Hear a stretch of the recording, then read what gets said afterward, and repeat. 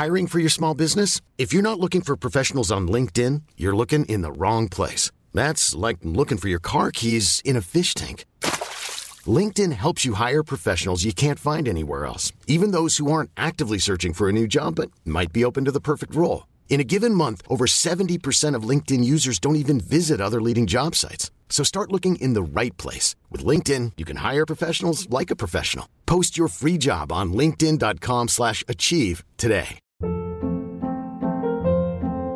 Hold up. What was that? Boring. No flavor. That was as bad as those leftovers you ate all week. Keke Palmer here, and it's time to say hello to something fresh and guilt-free. Hello Fresh. Jazz up dinner with pecan-crusted chicken or garlic butter shrimp scampi. Now that's music to my mouth. Hello Fresh. Let's get this dinner party started. Discover all the delicious possibilities at hellofresh.com.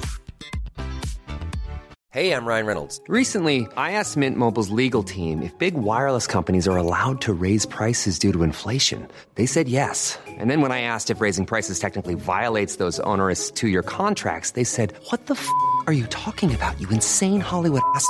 So to recap, we're cutting the price of Mint Unlimited from $30 a month to just $15 a month. Give it a try at mintmobile.com/switch. $45 up front for 3 months plus taxes and fees. Promo rate for new customers for limited time. Unlimited more than 40 gigabytes per month. Slows full terms at mintmobile.com.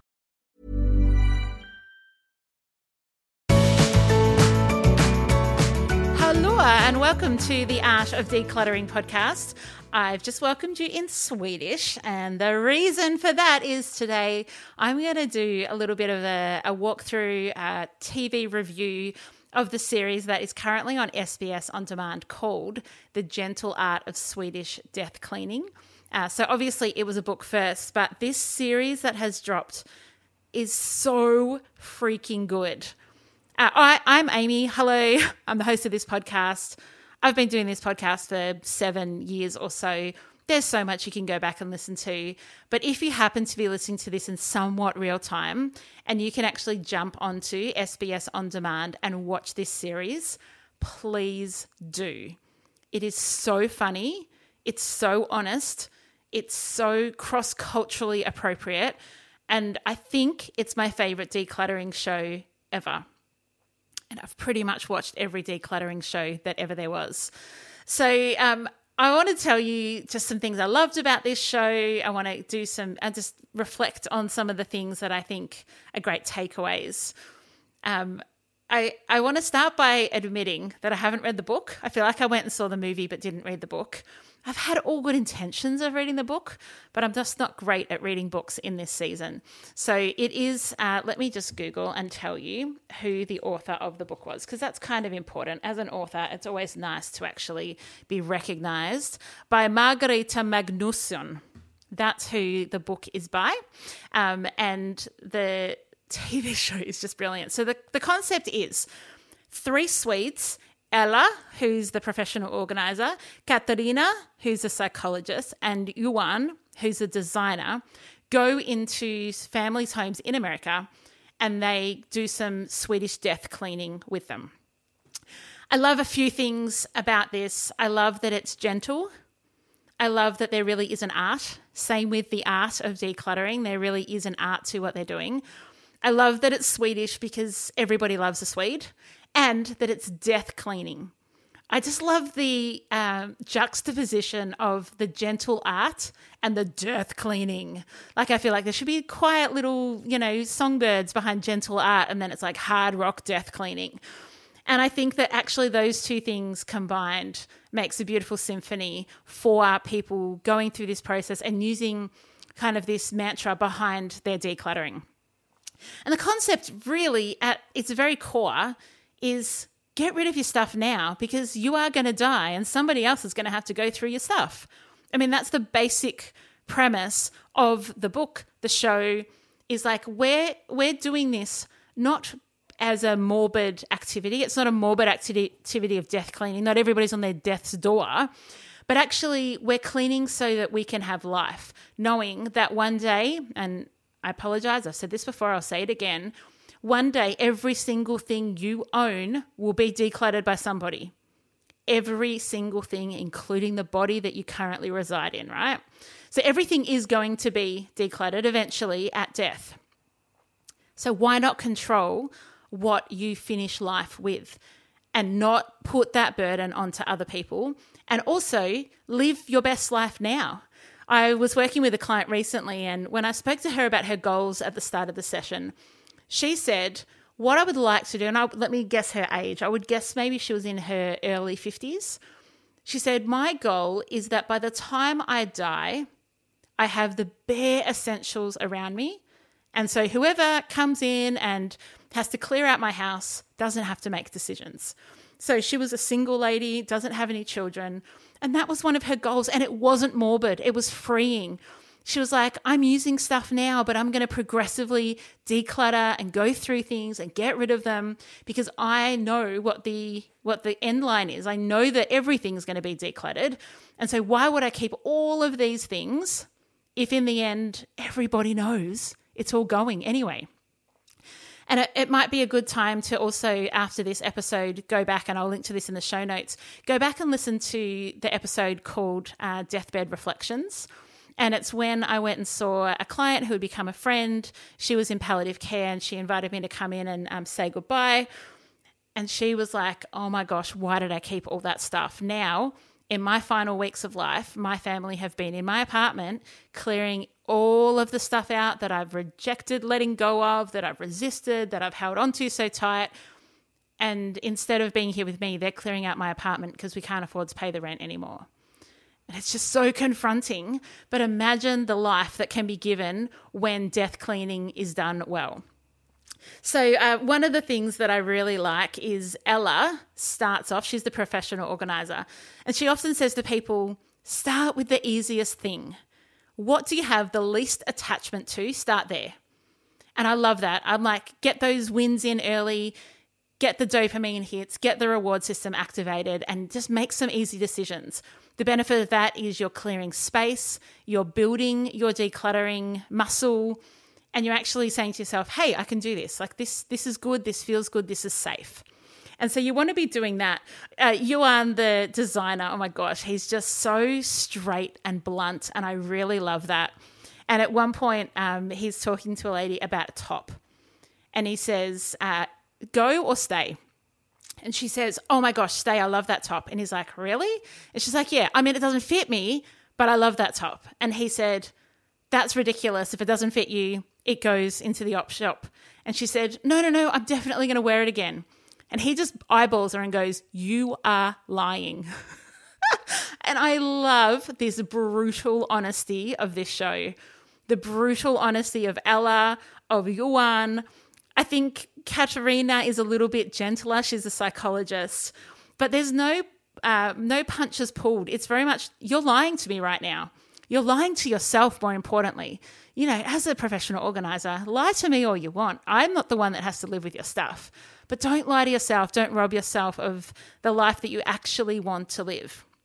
And so that brutal honesty is so, so good. At one point, he says when he goes into a guy's basement and it's just full of cardboard boxes of stuff, and his parents had passed away, and so he'd had all their stuff, and then obviously in the overwhelm he'd been unable to go through it himself. And he walks in and he goes, this is perverse. And I love it, like just calling it, but it's not with not a scent of judgment. It's actually trying to find the humor in things, and they laugh so much in this show. Every client they work with, they're laughing. They're laughing at the funny things they keep. They're laughing at the stories. They're laughing at the, trying to hide things and trying to get away with things. And they don't try and make anybody anything that they're not. There's an episode where a guy's really into, I think it's called what's that? Oh, this is when I need somebody who's in my ear. I was going to say Takiki. No, oh, it's going to kill all you people out there just yelling at me. But I think you all know what I mean. Those mugs with the big faces and the I can't say it. Oh my gosh. The bars and all of that. And they just celebrate his uniqueness and celebrate the things that he loves and put them on display, but help him to pick the things that actually celebrate it. because ultimately he's just going to otherwise have all this stuff in his house and not be able to enjoy it. And that's what happens. And so I love that this is perverse, and they all crack up laughing. I think that humour has a really strong place in decluttering. We use it a lot at the Art of Decluttering with our clients. We use a lot of sarcasm appropriately. You know, we're always teach our team to read the room, make sure that the person you're working with understands sarcasm, because otherwise it can come across as very harsh and rude and not nice and doesn't build rapport. But sarcasm can be just so poignant because it can cut through. Like we can say to a client, oh my gosh, aren't you so glad that you kept all these 14 black t-shirts that have holes in them? I'm so glad you kept all of these, right? And so there's that sarcasm, but it's not saying, oh, that's really odd. Why would you do that? It's just making light of it. And then you're actually able to make decisions. And an example of that is they were working with a client in this show, and they said to the client, why are we here? And I thought that is an excellent question. You can ask yourself that. You can ask a child that you're working with, a friend, a family member. Why are we here? And so the answer might just be, I've just got so much stuff, I don't know where to start. Or maybe that question, if you leave space and hold space for them, might be, oh, I'm scared of what might happen if, or all these really sad things have happened, and I'm scared that if I go through and declutter, I'm going to be faced with all those emotions and I don't have the capacity within me to deal with them. So it can bring space for that honesty, brutal honesty, but hilarious humour partnered together is just so good in this show. There's a spot where they're talking to the guy with the cluttered basement, and there's a wheelchair. And Yuan says, why is this here? And the client then goes on to say, oh, well, it's because my parents both had chronic diseases and da-da-da. And he goes, no. I mean, like, why is it here today? And it just cut through all the excuses in love. And he goes, oh, it's just really, I don't know. I don't know. Like, it was so good. Why is it here now? Okay, yes, it's got a history. Yes, you've got a history as a whole person with ups and downs and intricacies of life. The wheelchair had a reason that it was there, but why is it there now? Why have you held on to this is another question. Why have you held on to this? Another question they ask in the show is, how do you feel about letting go of these types of things? So they're not making you commit to a specific item. It might be, hey, here's my teapot collection. How do you feel about letting go of some of these things? So it's not making you pick. It's just asking you, how do you feel about it? Which I just think is so good. You know inside whether you actually use something. And Ella pulls this out a few times during the course of the show and in different episodes. She's like, you know what you use. You know, you don't pull the wool over my eyes. Be honest with yourself. Keep the best, get rid of the rest, she says. Keep the best, get rid of the rest. And I just love that. It's often not hard to pick the best. And so if you're looking at a category of things and you're thinking, oh, how am I going to get rid of, like, I've got to pick which is the worst, that can be really tricky. But if you look at something and think, okay, well, what's the best? Well, I know that one's the best. Okay, great, get rid of all the rest. So I'm thinking specifically of linen. This is a really good one. Which set of sheets do you always pick if you can? Which towel do you always grab? Okay, they're the ones that you're going to keep, and you can just get rid of the rest because you're not going to use them.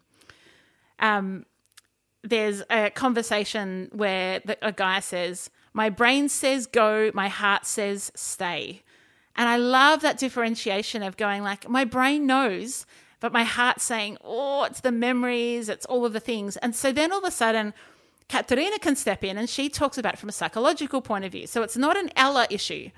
Ella comes in for the brain, Ella comes in for the decision making, but then for the heart, I mean, Ella is brilliant and she can, come and coach me anytime. But Katerina comes in and she does that. Okay, so the heart is saying this. What do we do with the memories? How do we deal with the grief? And sometimes knowing what that's like and knowing whether it is your head or your heart, having that conflict can be really helpful because you can identify which one of those is pulling the strings And then it doesn't mean that it's wrong. If your heart says stay, it doesn't mean you have to go, and vice versa. It's just identifying it. It's about knowing what's going on and why it's going on. These guys are so good. They also honor things really well. So they help people to pass things on to others that are special. So if they've got a whole lot of memories, they might pass them on to nieces and nephews and pass them on now. What they don't say is put these aside, and when you're dead, someone else can have these. They say, no, let's create a little box and a story, and we pass it on. And they do that in lots of different ways. And then there are some people with collections of really important things, and they find where they can donate those to.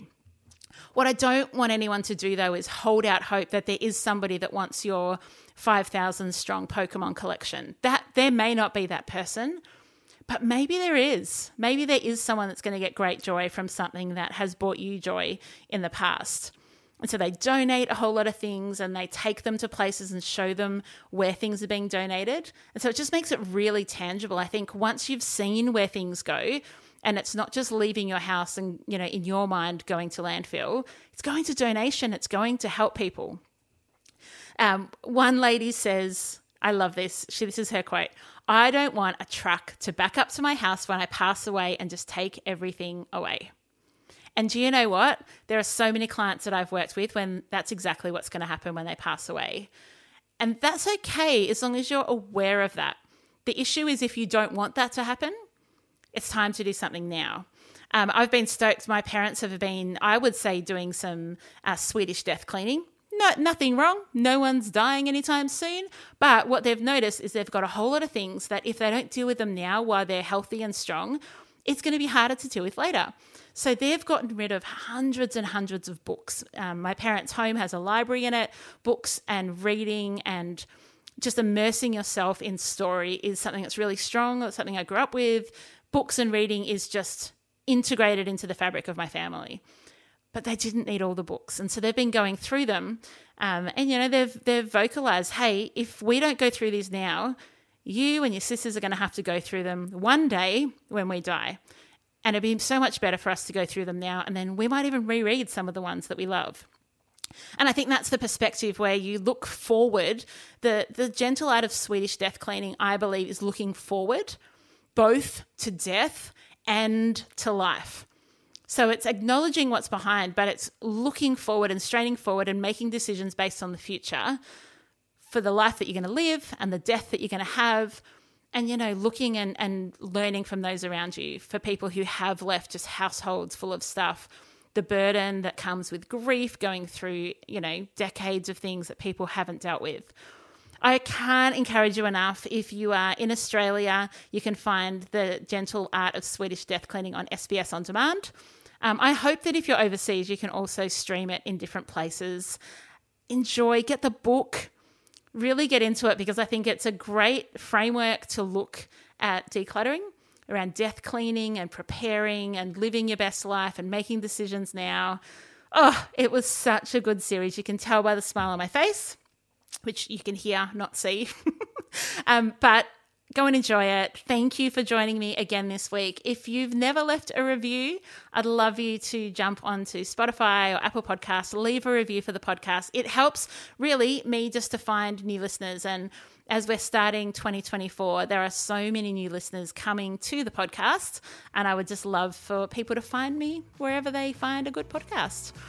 Thank you so much. And until next week, enjoy the freedom. I would like to acknowledge the Wurundjeri people who are the traditional custodians of the land this podcast is recorded on. I would also like to pay respects to their elders, both past and present, of the Kulin Nation, and extend that respect to other Indigenous Australians. Thank you so much for joining me today. If you enjoyed today's episode, I would love you to rate and review the show on your podcast app. That will help others to find the Art of Decluttering podcast as well. If you'd like any more information, you can visit theartofdecluttering.com.au. And I would love to see you in my Facebook group. Just search the Art of Decluttering community on Facebook and join today. I hope that you have an incredible rest of your day and enjoy the freedom.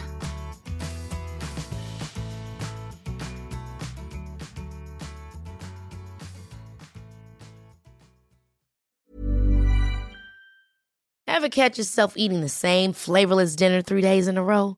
Dreaming of something better? Well, HelloFresh is your guilt-free dream come true, baby. It's me, Keke Palmer. Let's wake up those taste buds with hot, juicy pecan-crusted chicken or garlic butter shrimp scampi. Hello Fresh. Stop dreaming of all the delicious possibilities and dig in at HelloFresh.com. Let's get this dinner party started.